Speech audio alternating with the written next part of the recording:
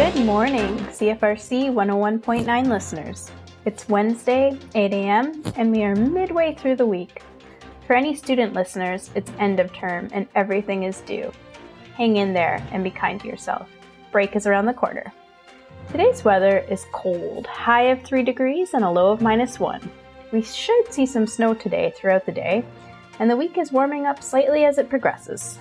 COVID-19 update, we have 53 active cases in the Kingston, Frontenac, and Lennox-Addington Health region, and had 5 new cases yesterday on Tuesday.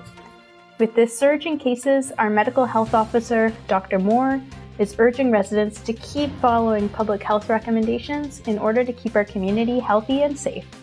There are changes proposed to conservation authorities across Ontario.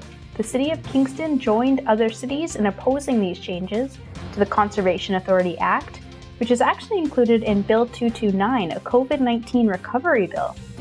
The bill passed yesterday at Queen's Park.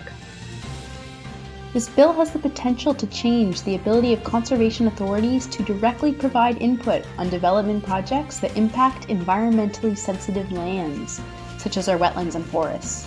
It removes the ability of conservation authorities to appeal municipal planning decisions that have potential impacts, and allows the Minister of the Environment to overrule Conservation Authority decisions.